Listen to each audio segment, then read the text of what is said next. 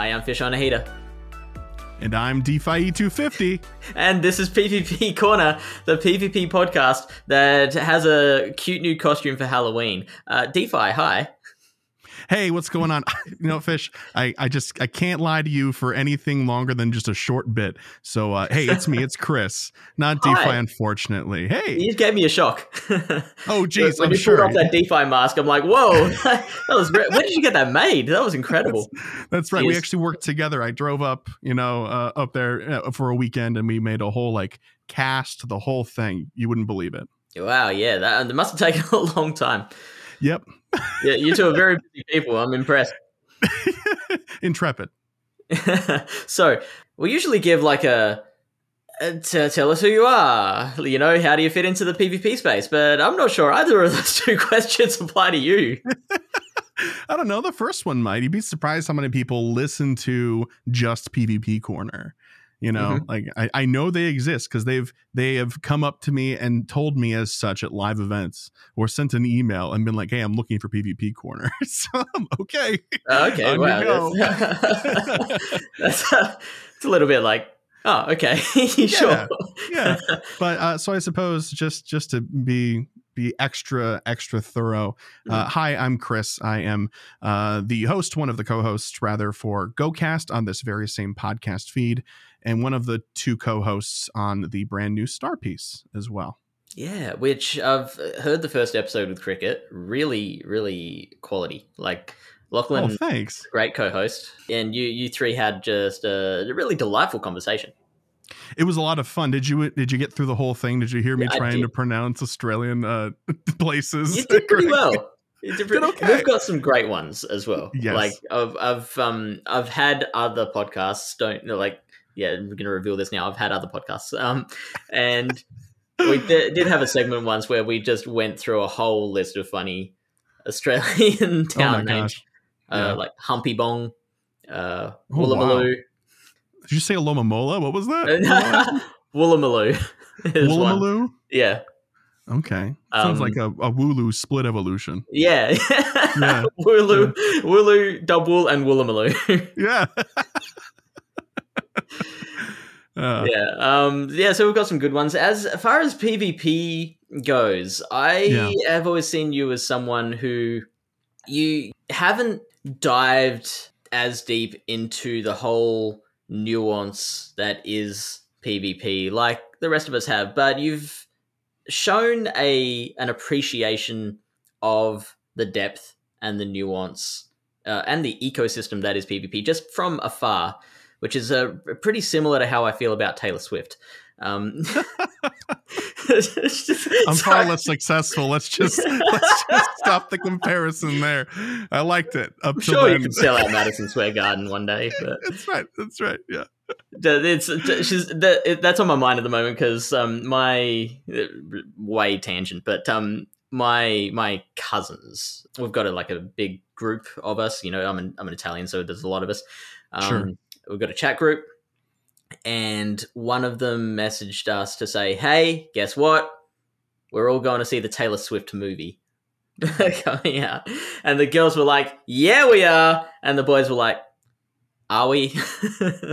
And so they kind of roped us into doing this. I've now spent, $30 on a movie that I've been warned I'm going to hate every minute of. It's a very battle of the sexes kind of thing because the guys are just making all these jokes about Taylor Swift and the fandom and all that, and the girls are like, "We're accepting this, but don't do any of this in the cinema.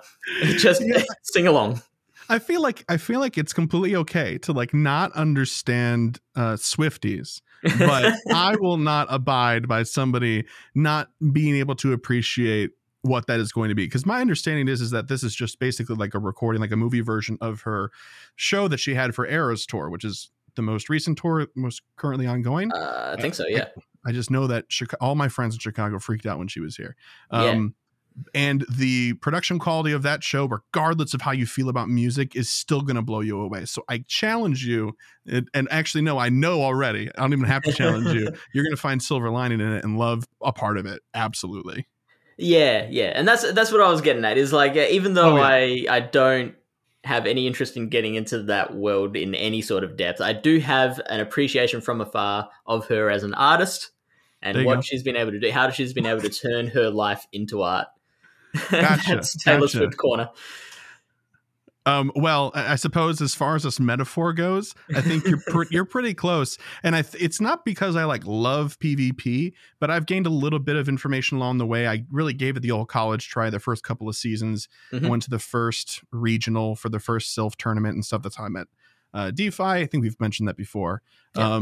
And I don't know, I like it. And just because I exist in this space and talk to other content creators and like talk to you and DeFi, that PvP is a conversation topic that comes up, and it is impossible to not have absorbed at least some of it by osmosis. Yeah. And having been to NAIC last year too, my understanding and appreciation of the community on that level, not even at a competitive, nuanced battle level, but just like what it means to be a PvPer.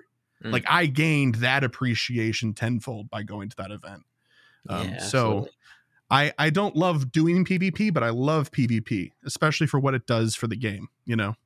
Yeah, for sure. And that's exactly why DeFi and I are doing this podcast 141 episodes later, is because you did recognize that much earlier than what the Play Pokemon circuit was able to show us. Like, this is back when it was just Sylph, before even Go Battle League, I think. Or no, I think Go Battle League was a thing by that stage. It was before Go Stadium, before Go Battle League, before anything else. It was just Sylph for a hot minute.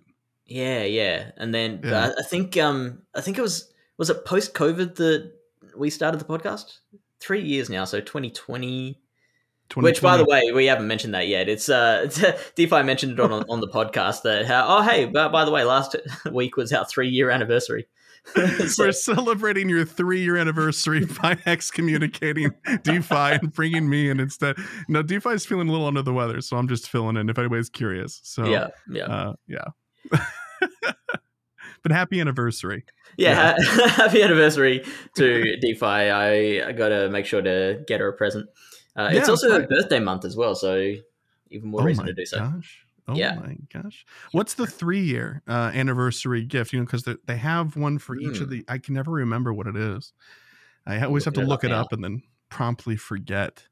3-year anniversary gift for him or for her. Is there a gender?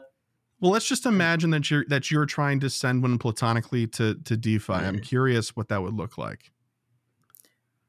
The traditional gift theme for 3-year anniversaries is leather.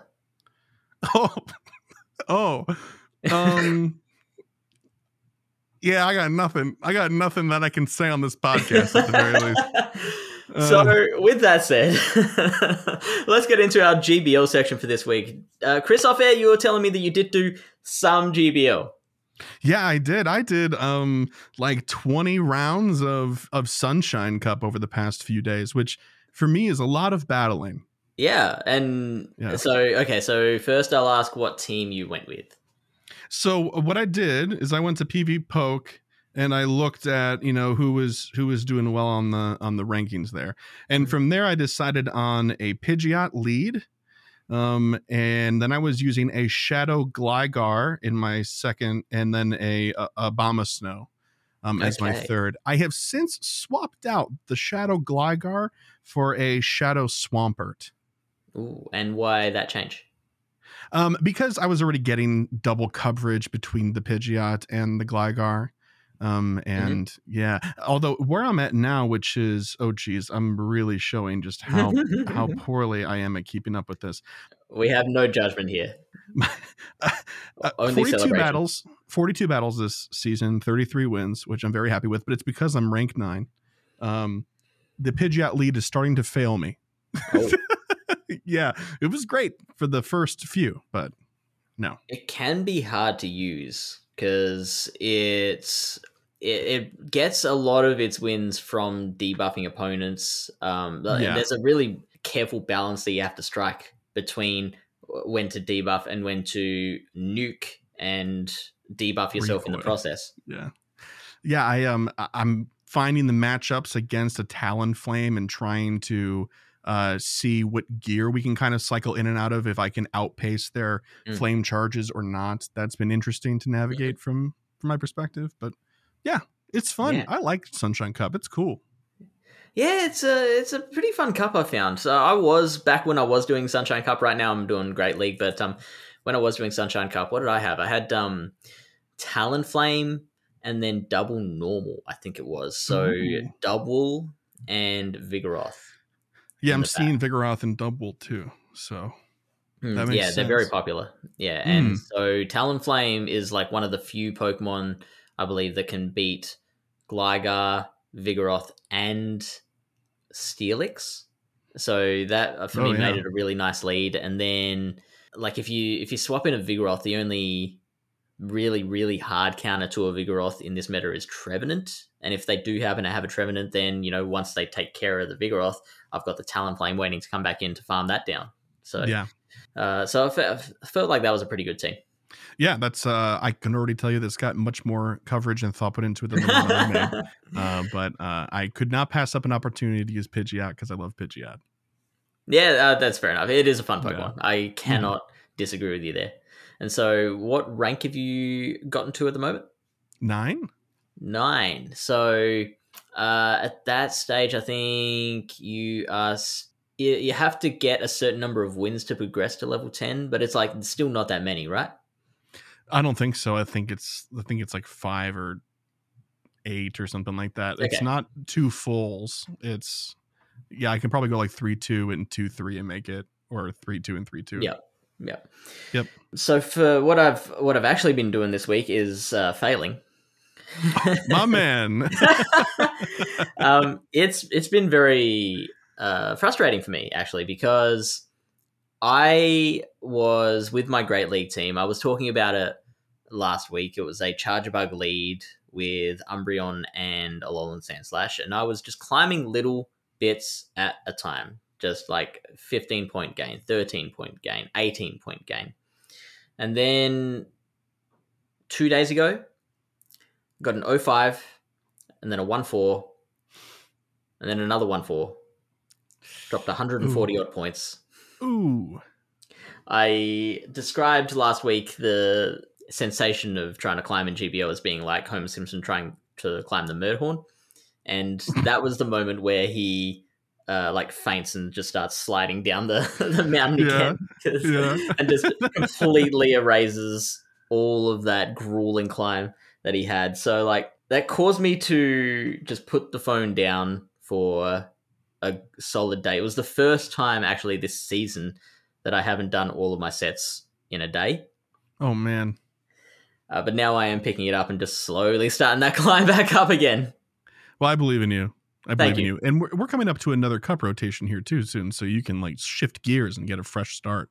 Absolutely. So that is a fantastic segue to get into what those next cups are. So October 20 to 27, we have the Ultra League and the Halloween Cup, a very popular cup each year. One of the most balanced custom metas that Niantic has come up with, fortunately enough. So it is a Great League Cup with Poison, Bug, Ghost, Dark, and Fairy types eligible.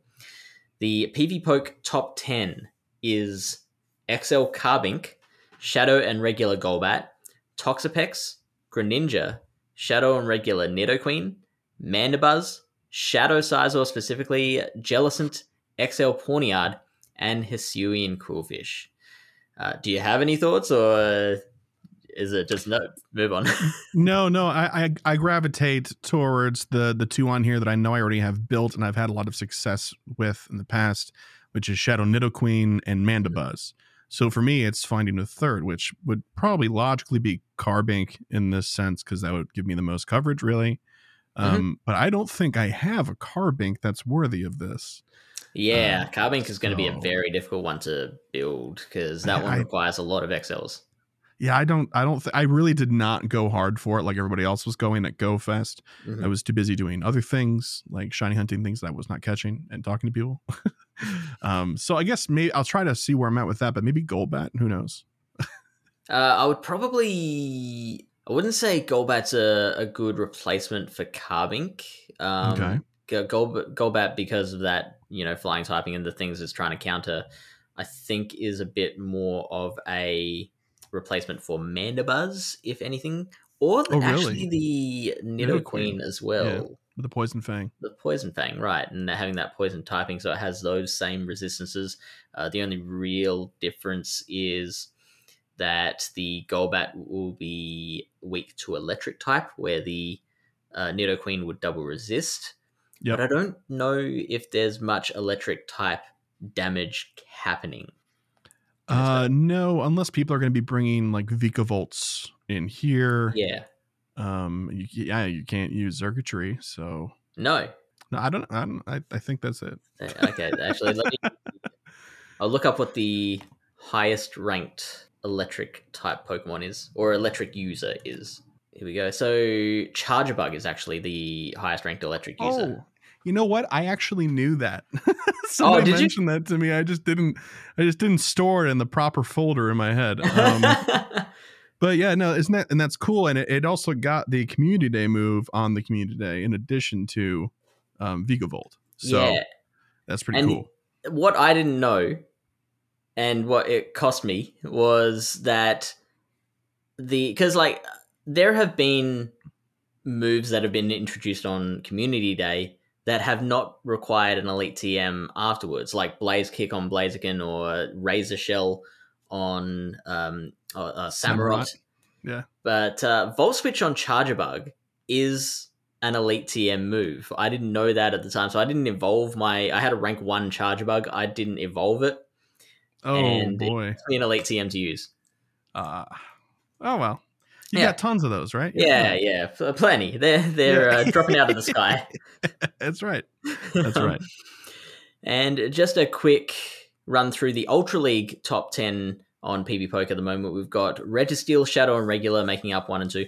We've got XL Steelix, Shadow and Regular. Cobalion, Cresselia, Shadow and Regular, Regirock. Zygarde Complete Form is in there. Giratina, with the legs. Irizian, Shadow Swampert, and Greedent. It's looking a little bit different from the last time I looked through that top 10. I do love seeing Virizion on this list. Zygarde Complete just makes me sad. Yeah. So, how many cells do you have? Like 6. Yeah, I'm like 3.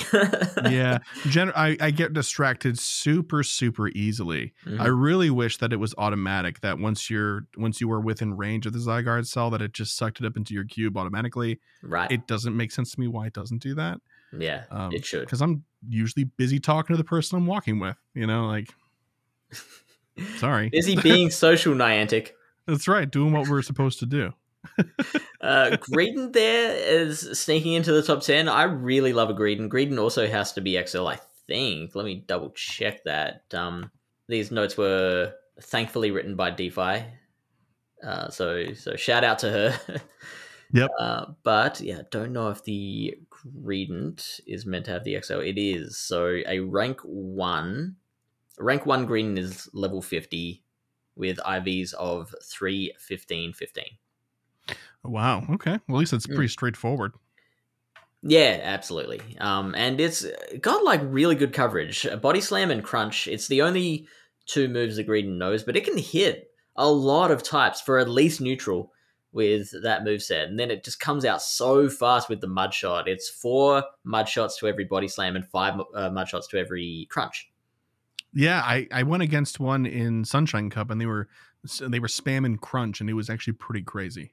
Right? Yeah. Yeah, it was nuts. So that is Ultra League and Halloween Cup. From October 27 to November 3, we've got Master League and Halloween Cup once again. So the Master League top 10 at the moment is Zygarde Complete Form sitting at the top of the rankings. Giratina is now 2nd. Groudon, which I believe was number 1 before, has now been relegated to 3rd. Dragonite, Shadow and Regular, Xerneas, Shadow Mewtwo, Zekrom, Kyurem, Meloetta, and Rayquaza. I never touch Master League. I use Dialga, I use a Mewtwo, and a Dragonite, and a Groudon. Like, those are the 4 I kind of swap between. Now, I have probably just as much experience with Master League as you, actually. Nice. Those 4 sound like they would fit together pretty well. Yeah, they do. They do fine. I just don't like the experience of playing Master. Like, Really? it takes Okay. too long. Yeah, it's it's a big kaiju fight at the end of the day. You know what I mean? I mean, that sounds appealing to me. You just said it. I'll watch the movie. I'm not gonna play the game though. You know, like. Then from November 3rd to November 10, we have Great League and the Great League Electric Cup. It is a single type cup, only electric types allowed, with Unovan Stunfisk, Heliolisk, Chargerbug, and Vikavolt all banned. Might be the most restricted meta we've ever had. The official rankings aren't out yet, but you pretty much only see Alolan, Graveler, and Golem, Garvantula, Luxray, and Hisuian and Cantonian Electrode. Maybe some Magnezone or Manectric. Slight chance of Cloudy with a chance of Ampharos. Togedemaru or Dedenne, and those are like fringe picks as well. So you definitely won't see much more out of that. A lot of people, if they had access to a Shadow Luxray with the ground type hidden power move, that was a cheat code for this cup. Yeah, that makes sense. And I think it would be wise for Niantic to just ban it outright, since that's just an obnoxious thing to get. But at the same time, it is cool to sort of reward innovation around that and be like, oh, hey, I got lucky, you know? Yeah, absolutely. And they haven't banned a specific move on a Pokemon before. So I imagine they would just ban Luxray outright. Or they could, get innovative and say, if they can find a way to say, oh, this particular move is not allowed, code that in somehow. I think they could. I think that would be it has a chance to break things. Yeah, probably best left alone. Quite a bit. It would somehow break showcases once again, or something like that. You know. Oh, I don't know if you're aware of this, Chris. There is some sort of bug where if you try and battle while you've got your Go++ connected, there is a reasonable chance that the battle will freeze up on your end. Oh, really? Yeah. Just completely freeze up. Like, not even one of those ones where there's been bugs in the past where you've just been watching your Pokemon get fast moved down. It's not even that. It's just everything is frozen on your side. They are still attacking you. But that's a nightmare scenario. Yeah. So it's like Pokemon Go Night Terrors. Oh my gosh. You know what I'm looking forward to in this cup the most, I gotta say? Yeah. Getting shield baited by Mirror Shot and Magnezone. What a fun experience, right? Yeah, every time. Yep. I fall for it every time. And Togedemaru with the Fell Stinger. So it's like the same energy as Mirror Shot, but it increases the power of the wild charge that you know is coming. So yeah, it's a time bomb at that point. It's just a timer. Yeah. So that's GBL for the next few weeks. Let's move on to our next segment, which is the in-game events. And we've got a few coming up. So we've got the Halloween event coming, part 1 and part 2. Part 1 happening on the 19th to 26th of October. Of course, you can listen to the main show, the GoCast podcast with Chris and Kyle, to get the full details of the event. But we just look at it from a PvP perspective here. And interestingly, there is a debut coming in, Greavard. That's how you pronounce it, right? Greavard? Yeah, that's what I'm saying. I hope that's right. It is straight ghost type with Lick as a fast move and Psychic Fangs, Shadow Ball, and Dig as charge move options.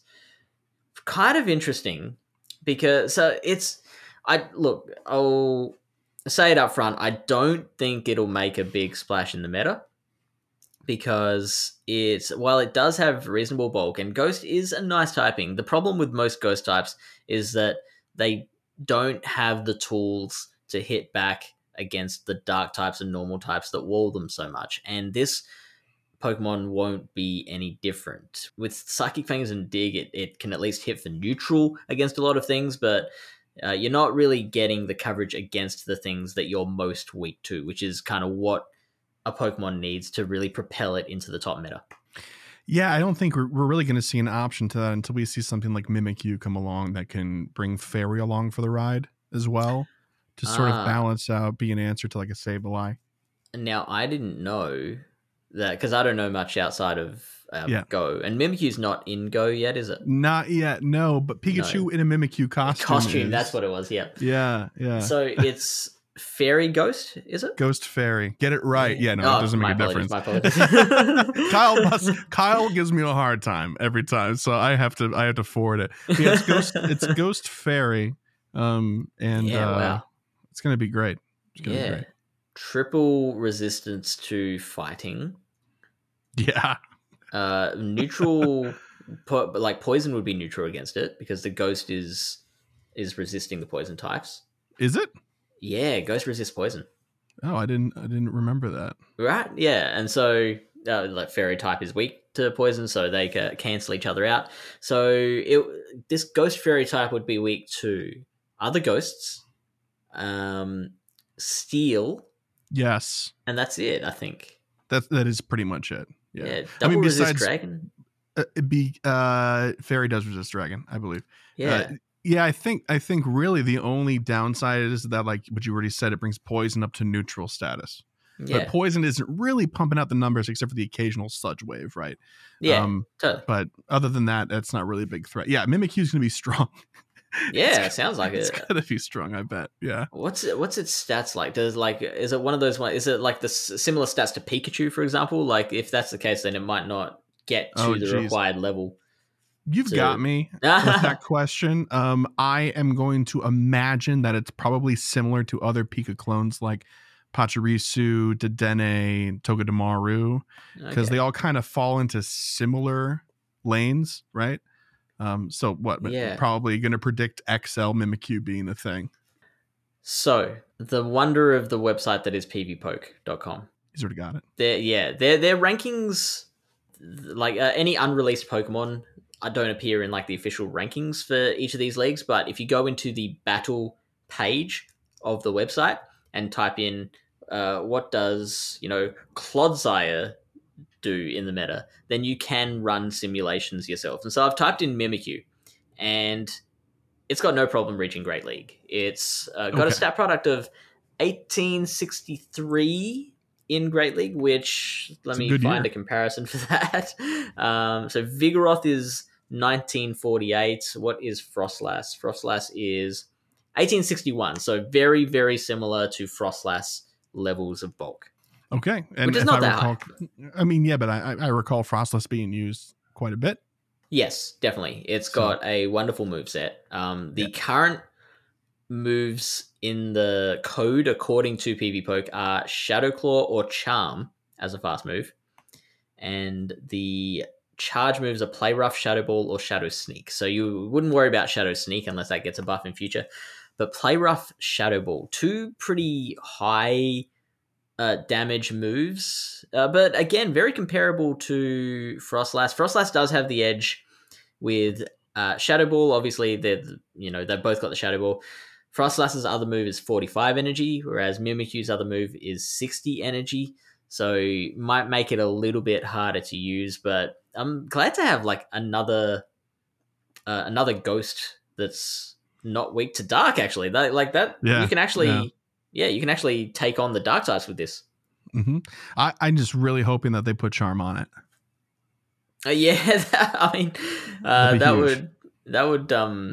That'd be disgusting. Yeah, it'd be great. It'd be very clear then if they're like out the gate, here you go, it has Charm and it doesn't just have something else. Even as a solo option, like, well, we understand what this is going to do to the meta. Here you go. Yeah. And like nowadays, when DeFi and I look at a new Pokemon, we always just think about it in terms of the play Pokemon meta. Sure. And so it would beat Metacham quite handily. Yes. Finally, handily. Somebody. Right. I imagine Umbreon would probably have the edge over Mimikyu if it's running Shadow Claw, but the Mimikyu would win running Charm, is my assessment. Yep. It would still lose to Lickitung, which is the second most popular Pokemon. It would still lose to Registeel. Oh, maybe not. I don't know. Yeah, it depends on how well it could tank a Zap Cannon and how much. Because Zap Cannon is a neutral. It definitely wouldn't bother throwing Focus Blasts. And then it would just depend on how much damage you could dish out with the Shadow Claws and Shadow Balls. So that might be an interesting matchup. And that is if you didn't take Charm. right? So Yeah, exactly. Yeah. So you've got choices to make. mm-hmm.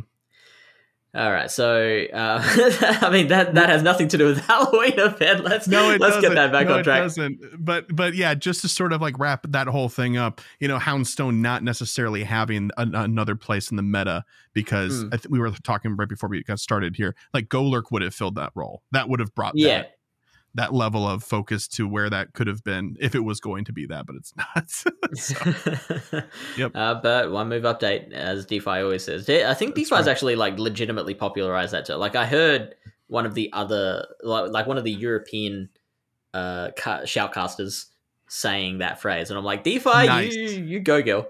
Nice. You do get candy bonuses during the event, and the spawns that you want to look out for Zubat for a Golbat in Great League. Also, Crobat can have some play in some Ultra League metas. We've got Ghastly for a Haunter. Spinarak can make a good Ariados. Once again, can be a really good custom meta, restricted meta, Darling. Drifloon for a Drifblim. Litwick to evolve into a Chandelure. DeFi, why'd you put that one in? Chandelure is not meta. Phantump to make a good Trevenant, which still has plenty of play in Ultra League, not quite as much in Great League. And she's also put Sandygast here with a question mark. Palisand, I did mention to Chris just before the show started recording that I did face my second ever Palisand in Great League, and I did beat it, but it gave me some trouble. Mm-hmm. So it can have some play. And again, like it's that ground ghost typing, so same thing as Golurk. It's like if you want a ghost type with ground damage, then may as well go the Palisand rather than the Houndstone. So the Litwick call out, wasn't Lampent usable in some scenarios? I don't think so, no. The only thing that's potentially coming to mind is maybe like the Evolution Cup, where it was only middle types. That might have been what I'm remembering that from. Yeah. Then like Dusclops was such a force in that meta that like I don't think it made it very pleasant to try and make Lampent work. Sure. But it's a candle and it's cute. You should catch it. It is cute. Yeah, catch it because it's cute, if anything. Yep. She's also mentioned here, Phantump is shiny and it's beautiful. Yeah, oh, it is true. It's a great shiny. Yeah, it's like, it looks so much more like a ghost. Yeah, it does. I mean, the other one makes it look more like natural because it's the color of bark and stuff like that. But yeah, it's a very good silvery shiny. And from 7 kilometer eggs, we do have some event hatches for that. Munchlax is great in a lot of restricted metas. So is Riolu / Lucario, and Galarian Yamask for a Runerigus. Again, all three of these more restricted meta things, like they wouldn't work in as much in Open Great League. Lucario and Runerigus, I think, do quite well in Ultra League. And now that I think about it, of course, can't forget Master League. Snorlax in Master League and Ultra League as well will work as well. Next up, we have the Halloween event part 2, which is happening from October 26th to 31st. Much more of the same. The research Pokemon that you want to aim for are Galarian Yamask and Phantump, just like with Halloween part 1. But you know what? I want to maybe read out the spawns to you, Chris, and you can tell me what you think with your trained PvP eye. You got it. Of what spawns you want to target. So we have costumed Pikachu. Give me a yay or nay. If you should care about it? From a PvP standpoint. From a PvP perspective, probably not, but he looks dapper. It is a good costume. Yeah. It's a really cute costume. Yeah. Vulpix. No. Oh, I would say I think so. Does it evolve? Anto Ninetales. Oh, if it doesn't evolve, then no. Well, I mean, Vulpix has plenty of play in little cups. Oh, I mean, yes, I've used one. Yeah, there you go. It's really good stuff. with either quick attack or ember and body Yeah. slam and weather ball as fast moves, as charge moves. Sorry, but if it doesn't evolve, then that's its only application. Which Yeah, I can't so be remember wary of that. if this one does or does not evolve, but it's the same costume as last year. Right. Okay. Yep. Well, I probably don't have one to look up then. We could have a whole conversation about like how you manage your storage. I don't. There we go. Conversation done. Murkrow. I remember it being so much more important, and now I feel like nobody talks about it.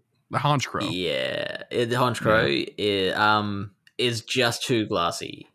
Yeah. Like you've got Mandibuzz that generally we favor bulk over high attack in PvP. Generally, but it was the flying Gengar, more or less. Yeah, that's a good way of putting it. Yeah, Miss Drevis.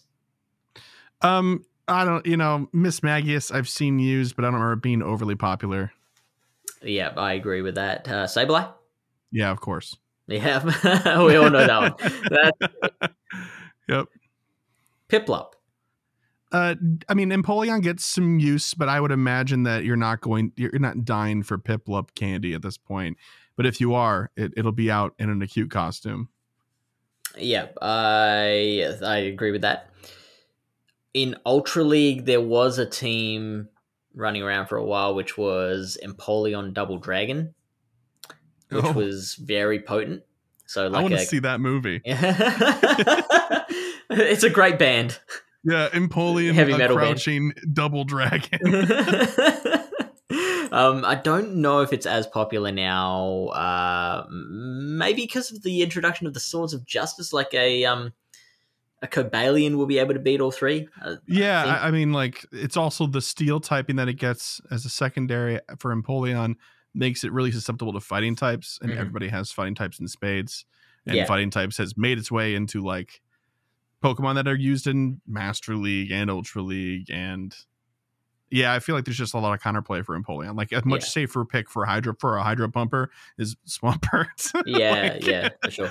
Yeah. The advantage though is that if you're running two dragons in your backline, then the Empoleon is much better at taking out the fairies, which would threaten the dragons. True. So that the idea with a team like that is, say, if you lose the lead, you swap into one of your dragons. If they try and counter with a fairy type, for example, or an ice type, because Empoleon does really well against the ice types as well, then your dragon will go down, but then your Empoleon comes back in, is able to resist everything in spades, and comes out with a whole bunch of energy, and can often use that to overcome, say, fighters that it might have encountered in the league. Yeah, and it also can learn Drill Peck, so I mean, like it has some counterplay even against its weakness, so there is that. Yeah, which is like I was saying before, what we look for in a Pokemon is things that can at least take it up to their counters, their usual counters. Drifloon. Yes. To an extent. It's again another, like, there's a lot better ghosts out there, but it's one of those ones that, again, restricted meta, it can do really well. Your Mask? But you want it for the candy for Runerigus, right? Cofagrigus, I think, is still good. Okay. It has that same problem that we talked about with other ghosts, which is, it does, like, you get it matched up against an Umbreon, there's nothing you can do. Okay.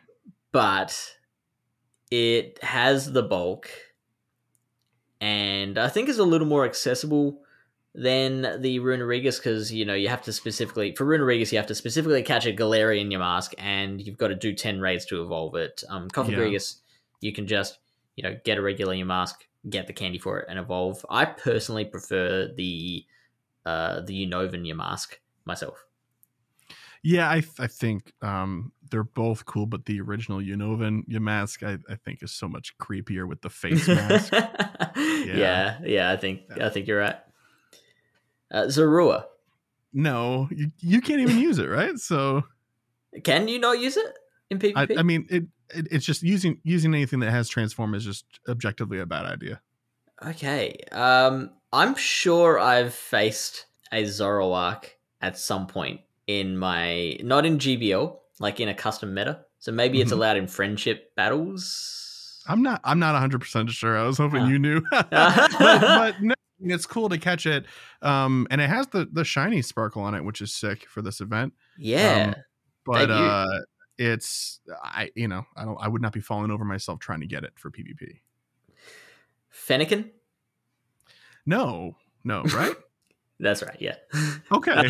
Just listening to it because right now I've got the image up, so I can't see your face. The way it sounded was just like, no, of course not.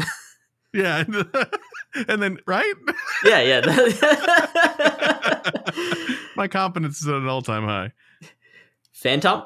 Oh yeah. 100%. Yeah. All day. Pumpkaboo? No. And Noibat? No, that's right. You did pretty well. Yeah, I'll give you a B+. 60% accuracy. A minus B+? even. Oh, okay. All right. Wow. Okay. Yeah, you did well.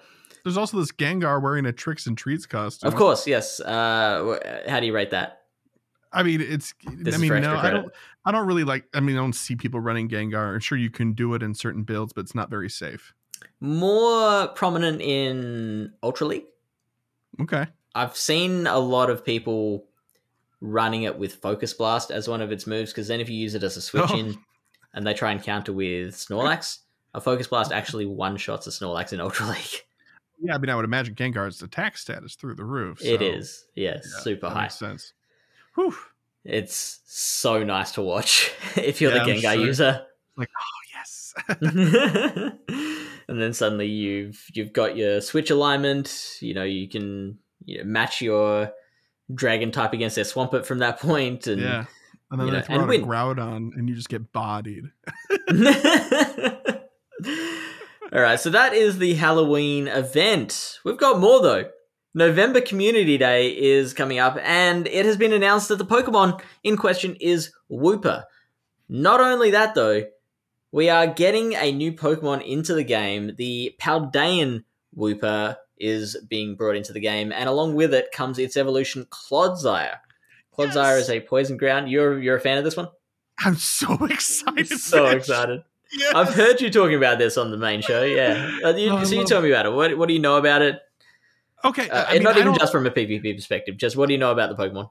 Okay, good, because I have no idea when it comes to a PvP perspective. It's another Mud Boy, though, right? It's cool. It's ground poison, so that's awesome. It might steal some Thunder away from Nidoqueen. I guess we'll have to see what the actual moveset is going to be. I see it's listed here, but I don't know for sure until it's actually released, right? Mm-hmm. But that's right.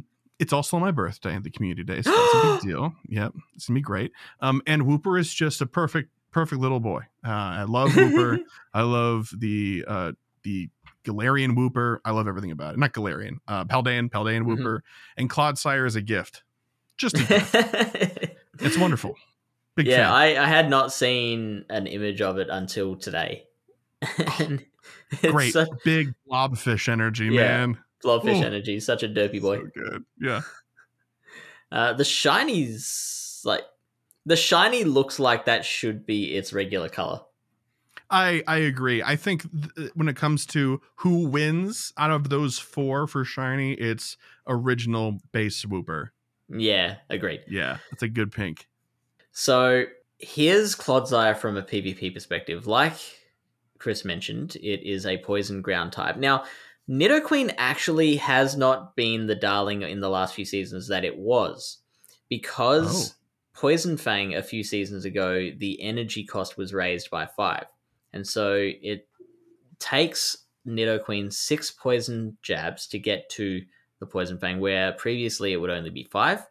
And that has made a very significant difference. So you don't actually see much Nidoqueen these days. Now, having said that, there was more than one player in the Sacramento regionals to bring a Shadow Nidoqueen into their team and make it work. So maybe there's a little bit of a groundswell for it. But again, that extra poison jab that it takes to get to the Poison Fang does make a huge difference. Earth power is strong too. Earth power is very strong. So yeah, Clodsire, as of now, doesn't have an equivalent move to Earth Power. It's got Earthquake, which is 10 more energy, but it wouldn't have the same kind of closing power as a Shadow Nidoqueen's Earth Power because it's a very defensive or HP weighted Pokemon. So it's got a stat product of 2410, which is huge. To put that into comparison, that is rank 1 is 2410. Azumarill at rank 1 has 2452. Oh, so it's pretty close. Very comparable to that, yeah. Also, Cresselia, I think, is 2446. So it's kind of just one tiny bit under Cresselia in terms of bulk. Very bulky. Azumarill has higher stat product than Cresselia? Very marginally. Just by the it's still an insane sentence. It's still crazy. Oh, jeez. Yeah. Azumarill's always been known as being one of the bulkiest Pokemon in the world. Yeah. The current moveset, Poison Jab or Mudshot as fast moves, which can give it really flexible play depending on what you need from it.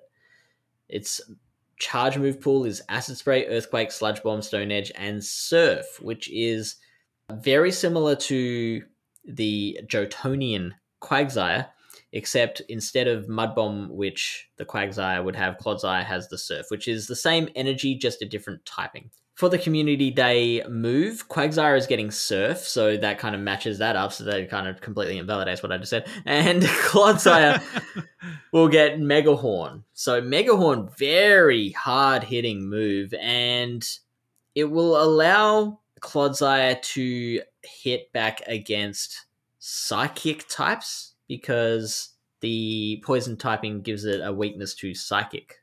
So that'll be really interesting. Again, bringing it into like play Pokemon, its matchup with Medicham, it does beat it with Poison Jab, not Mudshot, and that's in all even shield situations. So it is a Medicham counter, even though Medicham is running the Ice Punch and Psychic that are both super effective against it.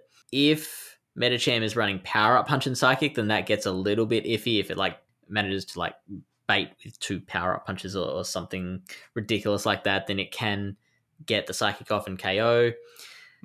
Lantern is also very interesting because it does have Earthquake, but it doesn't need it to beat a Spark Lantern.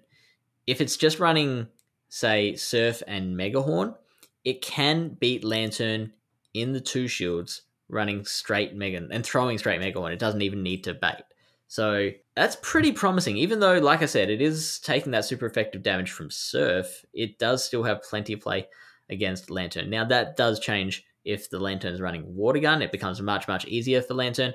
But that's kind of the same story as what we know for Lantern against any other ground type. You know, Gligar, Swampert, G-Fisk back in the day. They all did worse against Lantern if it was running Water Gun.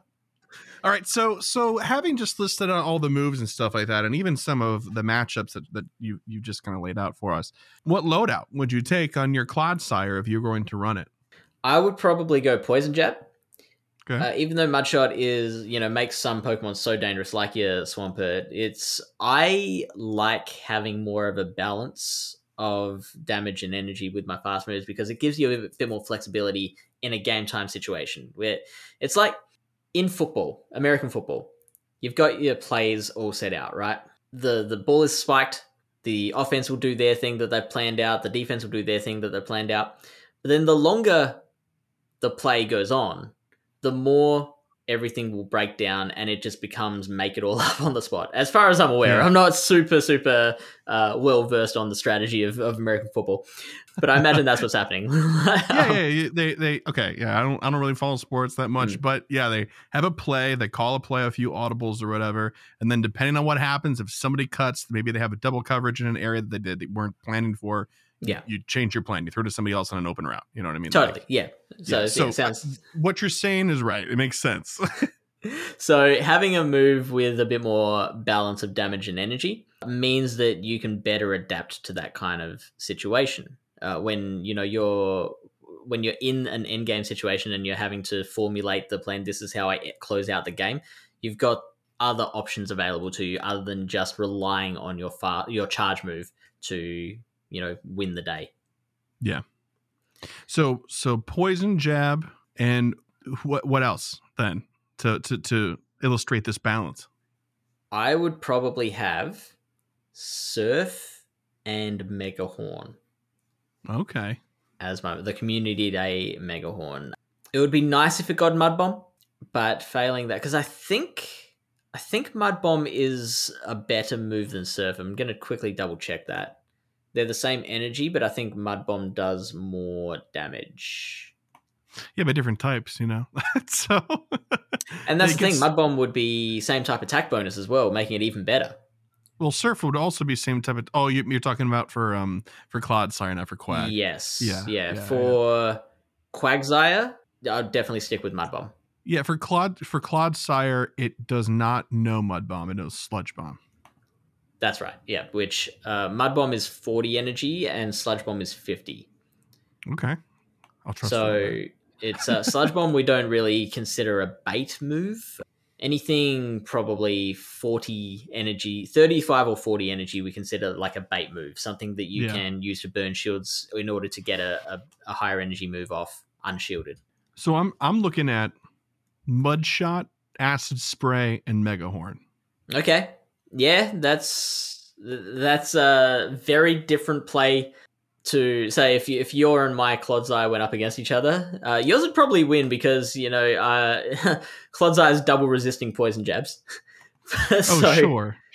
So like that, yeah, that's that kind of illustrates how we're talking about different moves for different situations. So if you are entering a meta where you think Clodsire will be very popular, then you will want Mudshot, and yours will beat the one that I've stubbornly stuck with Poison Jab for.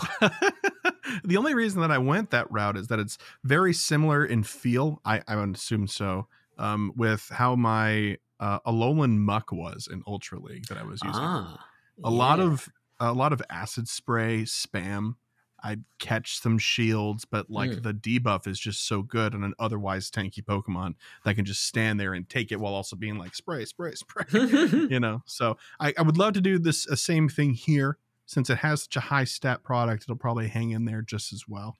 Well, there's another thing to consider, though, if you are running Acid Spray, is that an Acid Spray can make your Poison Jabs very potent as well. So if you wanted to run Poison Jab with Acid Spray, then you could really just overcut. Like, you might be in a situation where you don't even care if your opponent shields the Acid Spray or not, because the damage is going to come from your Poison Jabs. So, I mean, if they use a shield on it, that's great. That's one less shield to do. Yeah.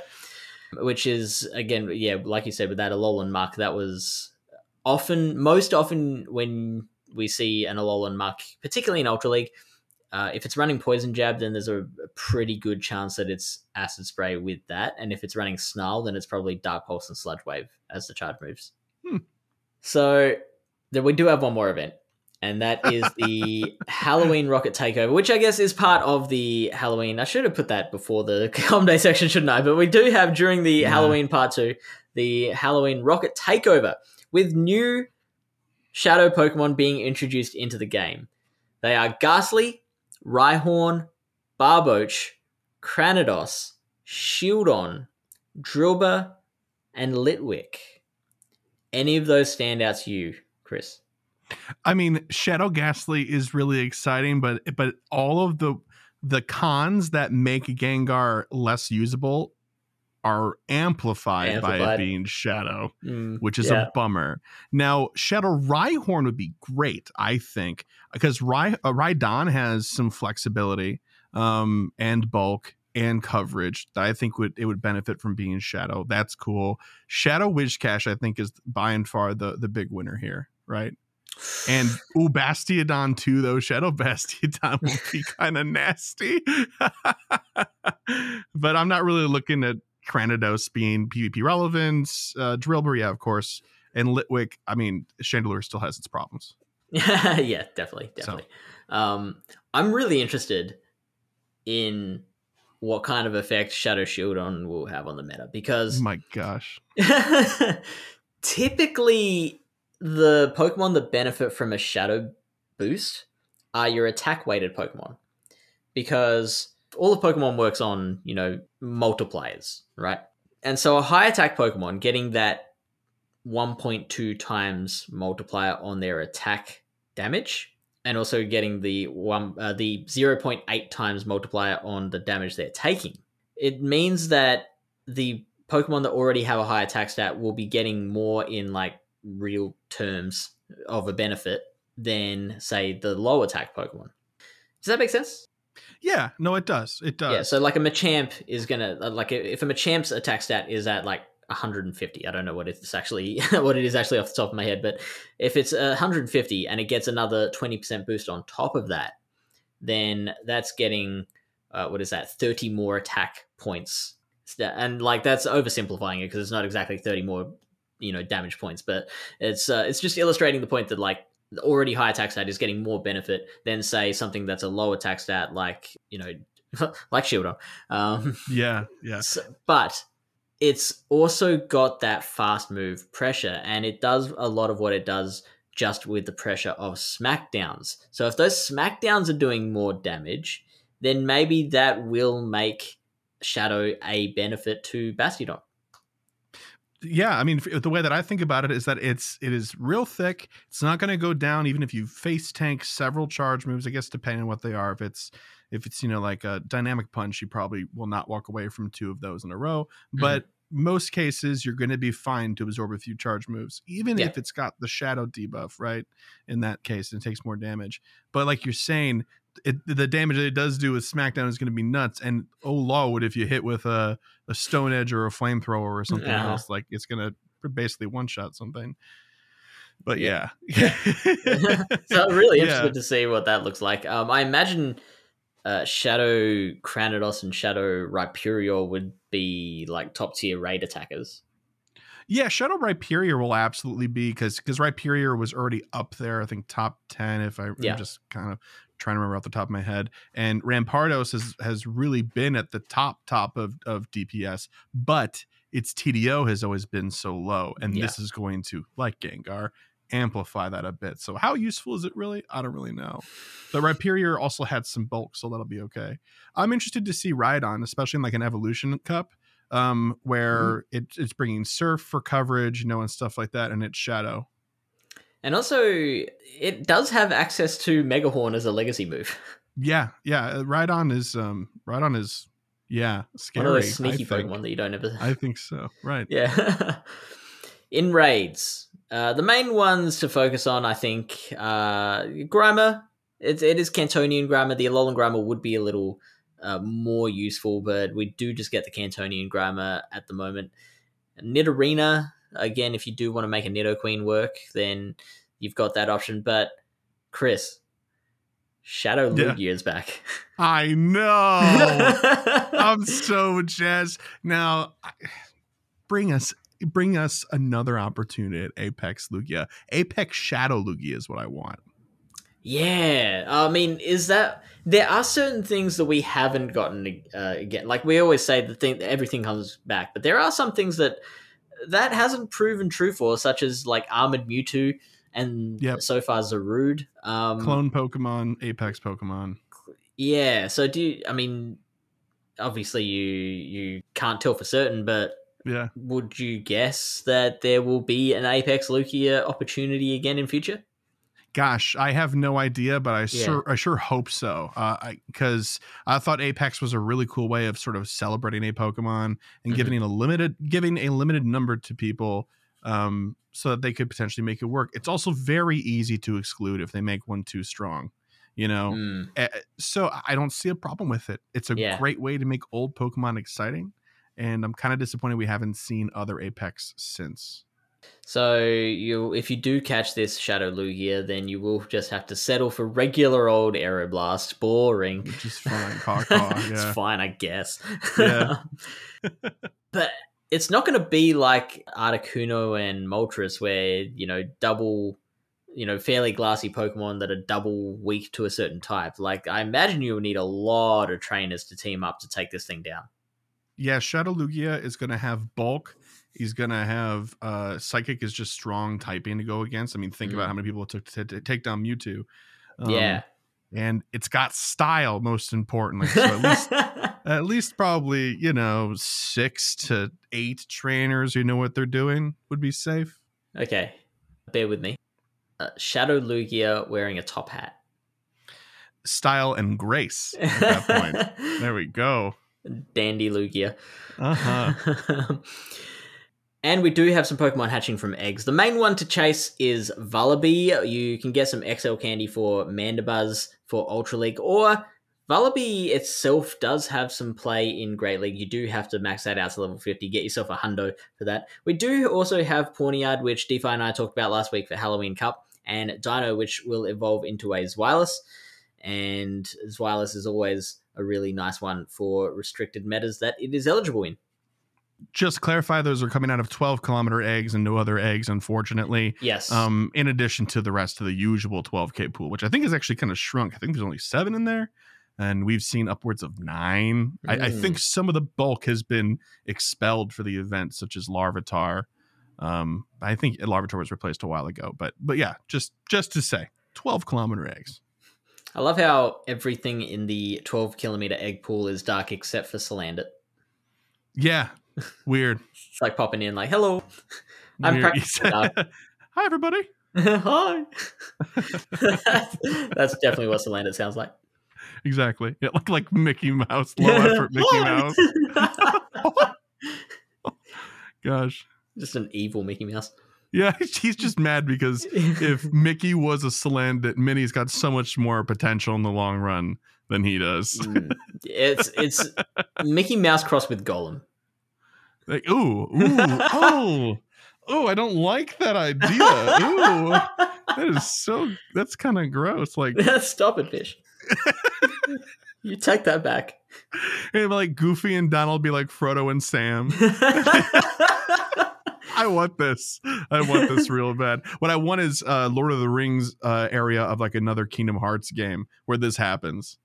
Oh, see, now I have recently rediscovered gaming, so I'm only just starting to get into like some of the cloud. Like I only started playing Assassin's Creed a little while ago, so you'll have to explain Kingdom Hearts to me. Oh, okay. Well, you're forgiven for not knowing. You should not ask that. No. Really? It's not that I know what to say. It's that there is no good way of answering that question. The lore of Kingdom Hearts is as vast as it is complicated, as it is convoluted. Is it like a Skyrim kind of deal?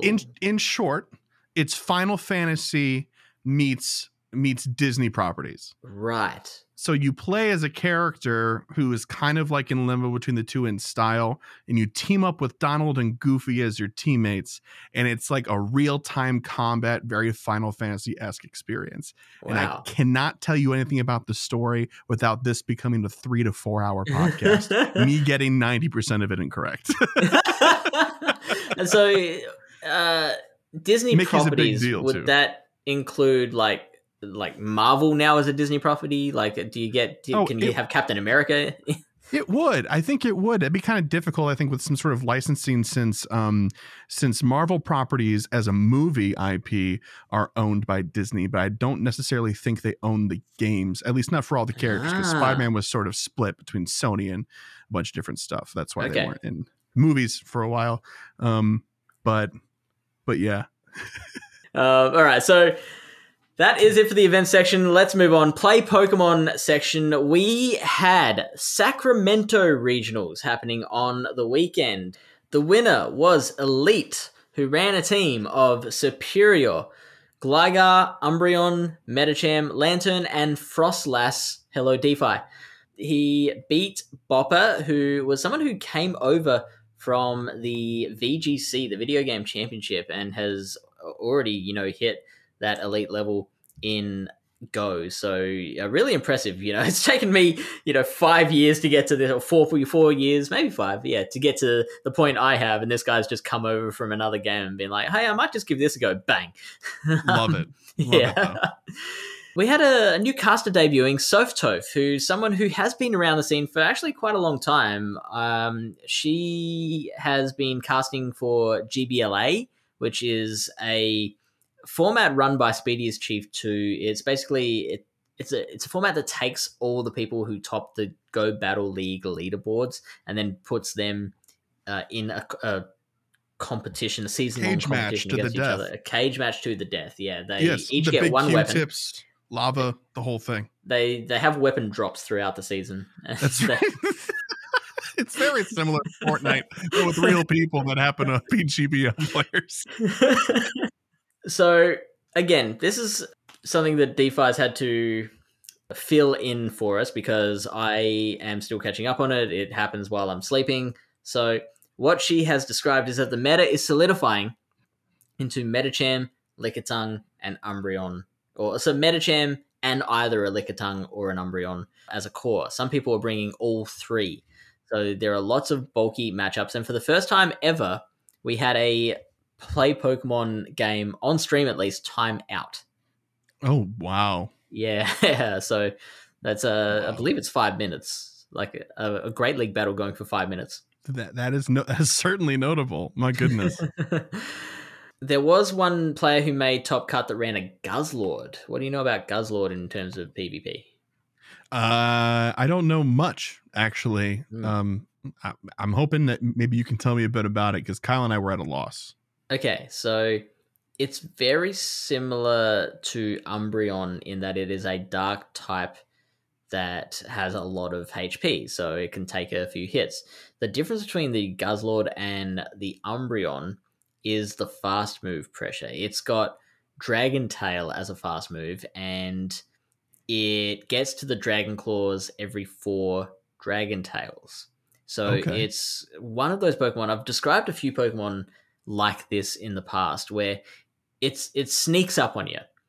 It throws 4 Dragon Tails, and then you face a charge move and you're like, well, this is a Dragon Claw. I can take this easily. And you do.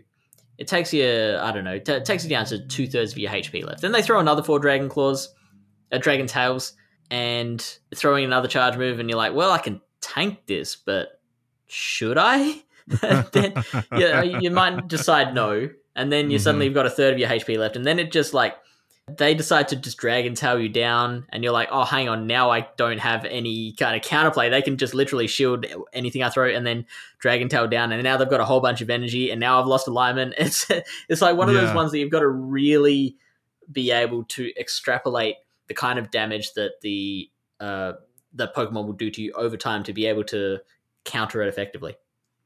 I had no idea. That's actually really, really cool to hear, though, because I wanted Guzzlord to have a place somewhere because it's not great for DPS. No, not at all. So that's cool. Very cool. Yeah. It's it plays pretty similar. Like, it's got the same wins and losses as Umbreon. I will say that Alolan Sandslash is not as nice for the Guzzlord as it is for Umbreon. The Umbreon can generally beat the Alolan Sandslash, especially if the Sandslash is running Shadow Claw instead of Powder Snow. And also Frostlass. That's a very easy win for the Umbreon. I don't think it's as nice of a win for Guzzlord. And I think that's basically the Dragon typing does hold it back a little bit. It does give it the advantage of being really, really strong against Lantern, but the Umbreon can generally beat the Lantern as well. All right. Other good picks, we had a Mantine made the top cut. Mantine is kind of like Pelipper, where if your opponent's not running Lantern, then that makes the Mantine / Pelipper like quite safe. Probably the only exception there being the Alolan Sandslash. Alolan Sandslash is just a really nice core breaker to a lot of things, which is why it keeps getting play. So we're entering like an era where everyone is bringing their own kind of signature picks, which is, I mean, I think we've kind of been in this era for a while now. I definitely was the one who started that. Definitely. Shadow Charizard, right? Right? Shadow Abomasnow, Gliscor. But yeah, so it's always fun to see people bringing in their signature picks. There was a Lurantis as well, which is really cool. Yeah, I like that. That's cool. Fury Cutter, Leaf Blade, and Superpower. It can beat Lickitung. Superpower. Yeah, right. That's hilarious. Yeah, it's and Leaf Blade is such an efficient move. It's like 35 energy for like 1,000,000 damage. It's a really good move. So Sacramento sounded wild. It but did, yeah. I'm we have a little bit of the way through it at the moment. Yeah, Can't wait to finish it. Well, hopefully you got to get on it because there's other stuff coming up. There's other events. Right. So we have Lille in France happening this weekend. Over 128 people signed up for that one. Later on, we have Toronto happening from October 27th to 29th. 75 people registered for that. Sao Paulo for LAIC, the International Championship for Latin America. That is happening on November 17th to 19th. 217 registered for that. Gdansk in Poland, November 25 to 26. 100 registered for that. Brisbane, Australia, happening the same weekend. 46 registered for that. And upcoming, we have Stuttgart and San Antonio, not open for registration just yet. They are happening December 9th and 10th, and December 15th and 17th, respectively. And that will move us on to our mailbag. Now, Chris, if you look behind you, there's a bag on a sack on the floor labeled DeFi. Are you comfortable opening that sack, or? I think that's a federal crime. I'm not allowed to open other people's mail. You're not a cop, right? No, I'm not. No cop, no stop. That's right. Absolutely. And we can safely say there are no cops listening to this podcast? I cannot safely say that. No, I don't think I heard so. Yes. I'll tell you what. I'm going to just quickly run over there. I'm going to unstitch the DeFi. Look, I carefully embroidered that name into I gave it to her as a birthday present, but I will carefully unstitch the DeFi name from the sack. So it's technically not hers anymore. Here's happy birthday. Here's an embossed or embroidered burlap sack for you to put your 1860s style mail into. It's made of leather. It's made of leather. That's right. There you go. Callbacks. Hey, nice. Right. So you want to reach in there, pull out the first mail? Oh yeah, sure. Just rummage around in here.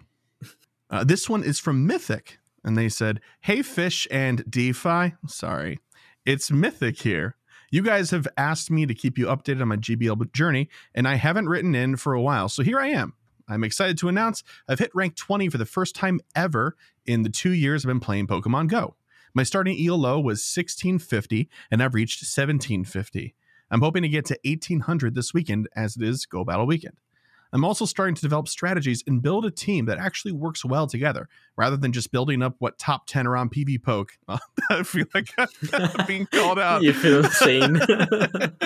I've been running Quagsire, Medicham, and Shadow Alolan Ninetales. I might switch Quagsire for my Galarian Stunfisk because I've been running into a lot of Victory Bell and Shadow Victory Bell. I'm starting to enjoy PvP more and more, and I'm looking forward to the year when I can compete in actual events. I've also started to set goals for myself regarding resources. For example, I'd like to have at least 60 rare candy on me at all times and 2 elite TMs of each type at all times. I like that, having pocket rare candy on hand. Mm-hmm. It's some people put a $20 bill for emergencies in the top of their car, window visor. It's the same idea. Love it. My goals are to reach 150 rare candy and have 300,000 Stardust at all times as well. That's good. Have a par system for that stuff. That's fantastic. Yeah. I'm also trying to find my local PvP community to hopefully host my own little tournament. I'm not old enough yet to compete in official tournaments, so that's the next best thing. Yeah. And in some cases, it is just the best thing. There's something very special about no shade to big events. Obviously, they're fantastic. I was gushing about NAIC at the top of the show, but nothing beats a small town get together in a card shop or at a park and doing your own tournament. Honestly, thanks for all the help you guys have given me. It's helped a lot, and I'll make sure to keep y'all updated as I progress.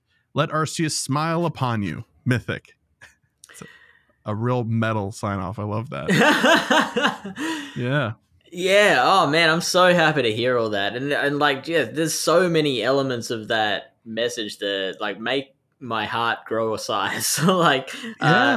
We've talked about how resource management is such a big deal. So I call it having dry gunpowder ready to go. Sure. I've always had that exact same philosophy of having enough Stardust, trying to have enough Stardust and Rare Candy and Elite TMs or regular TMs to make sure that if I do decide I need to build this Pokemon, I've got the resources there to do it. Yeah, I think it's really smart. That's really, really quite smart, because you never know when you're going to need to pivot on something, especially like when a new cup comes through, or you need to swap out your second choice for another second choice because it's not working out the way you intended. And oh no, I don't have resources, but oh, thank goodness, I set this par, so I do. It's great. Very smart. And the idea of being able to recognize a weakness in your team and then substituting a Pokemon in for that to, adjust to that weakness and cover that weakness, plug that hole. That's also like just like a very essential skill that I don't think we have covered too much, but is like one of the most important ones, I think. Yeah, I would think so. I think flexibility is like the greatest tool of any competitive anybody doing anything. You know what I mean? Because it's you practice for so long, you spend so many hours doing things so that they are rote, so that they are muscle memory, and it's so easy to put the blinders on. But the ones who rise to the top in any sport, including this, are the ones who have that muscle memory, but are also able to be like, this isn't working. I can already tell, like, I got to switch. And then the courage to change. What's that Mike Tyson quote again? You're asking the wrong person. And I've got it's. I know it. I know it. Hang on, I'm definitely not googling it. I'm looking it up. Everyone has a plan till they get punched in the mouth. That's the one. Yes. Oh, that's a good one. That's right? A real good one. Yeah. I thought it's the other ones that are listed under here. When I googled it just now, was I'm a dreamer. God lets everything happen for a reason. As long as you persevere and endure, we can get anything we want. I want to rip out his heart and feed it to Lennox Lewis. And last but not least, I could feel his muscle tissues collapse under my force. Wow. Wow. At some point in that list, we took a left turn. My word. We can almost look through the history of his quotes and be like, oh, that's where it went wrong. Yeah, it's like listening to like Eminem albums. And being like, oh, this is where you were mentally at the time. Yeah. So look, yeah, so it's that first one that I think is relevant here and is relevant for so many situations in life. Everyone has a plan until they get punched in the mouth, and by being able to recognize what isn't working for your team and being able to adjust to that, you're adapting to the situation as you go. The next mail comes from Nabil Psyduck, who says, something I've been pondering after Go Battle Weekend. How do you team build and play in Open Great League against heavy fast move teams? I'm quite meticulous in recording the Pokemon I encounter during sets, particularly on the Sunday of Go Battle Weekend. The proportion of fast move heavy teams, such as Basti, Shadow Charm, etc., was immense. My win rate over the 100 battles was 38%. Took breaks, wasn't molding. And when I read that, I picture the tone of voice like, I wasn't molding, you're molding. Yeah. Would love to hear everyone's thoughts. Nabil Psyduck, do you have any thoughts on this? From an inexperienced perspective, I would say, and please help correct me here. Sure.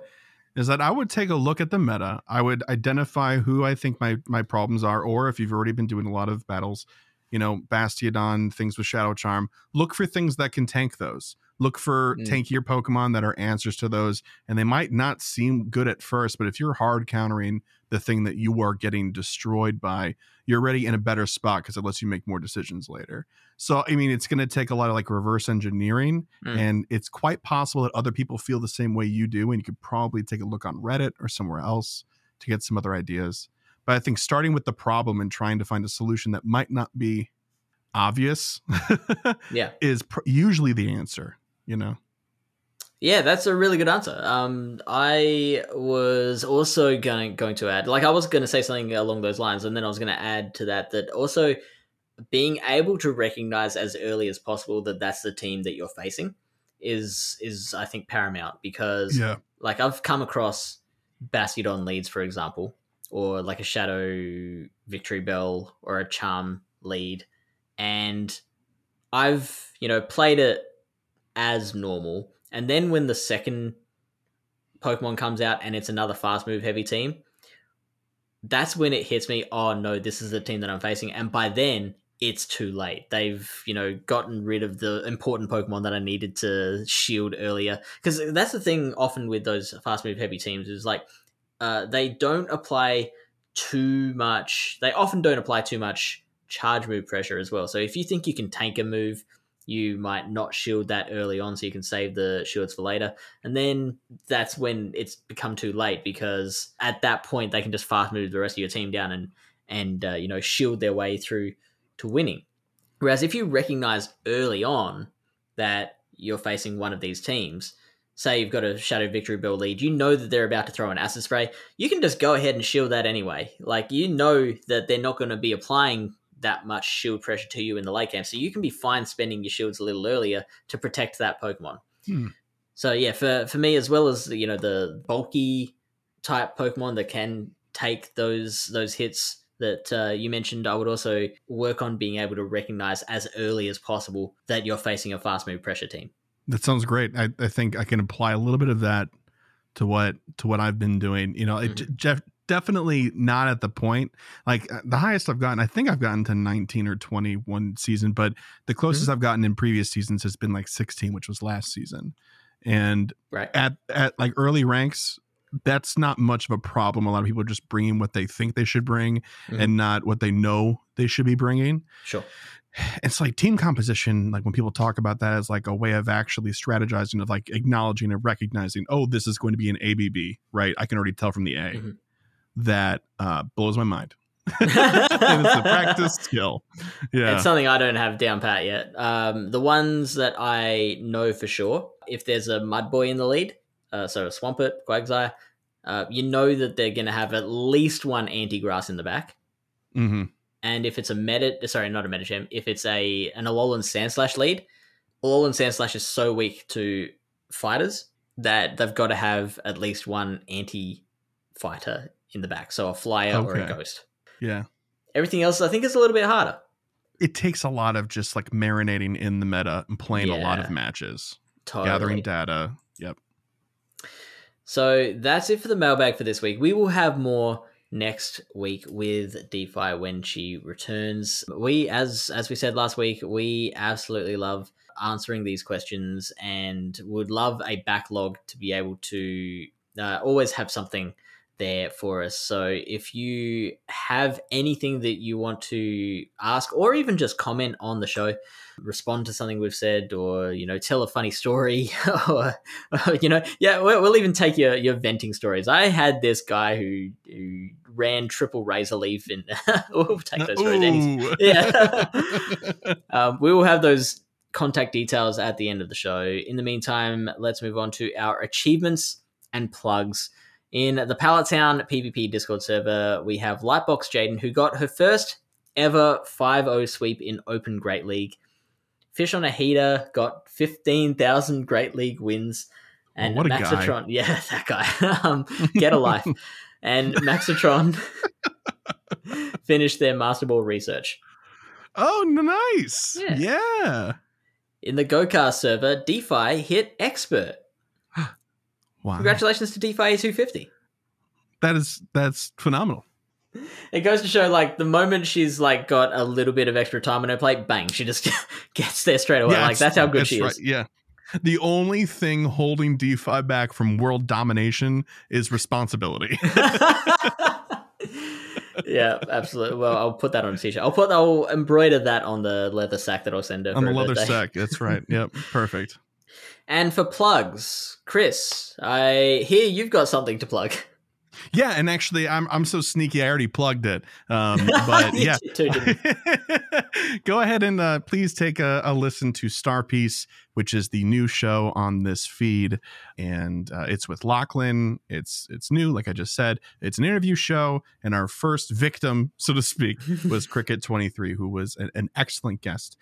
We actually have already recorded our second one with Alfindial. That'll be really, really great to put out, and we have a couple of others in the works. So please go check it out. Love to hear what everybody thinks about it. And I say this on GoCast, but you guys should go listen to GoCast. I say go listen to PvP Corner on there, so I guess I have to say go listen to GoCast on Which this you should, one. yeah.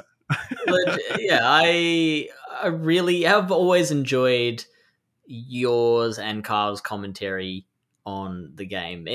I've been saying it for like since before I came on as a host. Like you maintain a positivity around the game even when being critical of it, of Niantic and the company. Like you can hear that it's coming from a look, we're disappointed, but hey, we still enjoy the game. And that, you know, when I'm listening to a podcast of something that I'm a fan of, that's always very, very refreshing.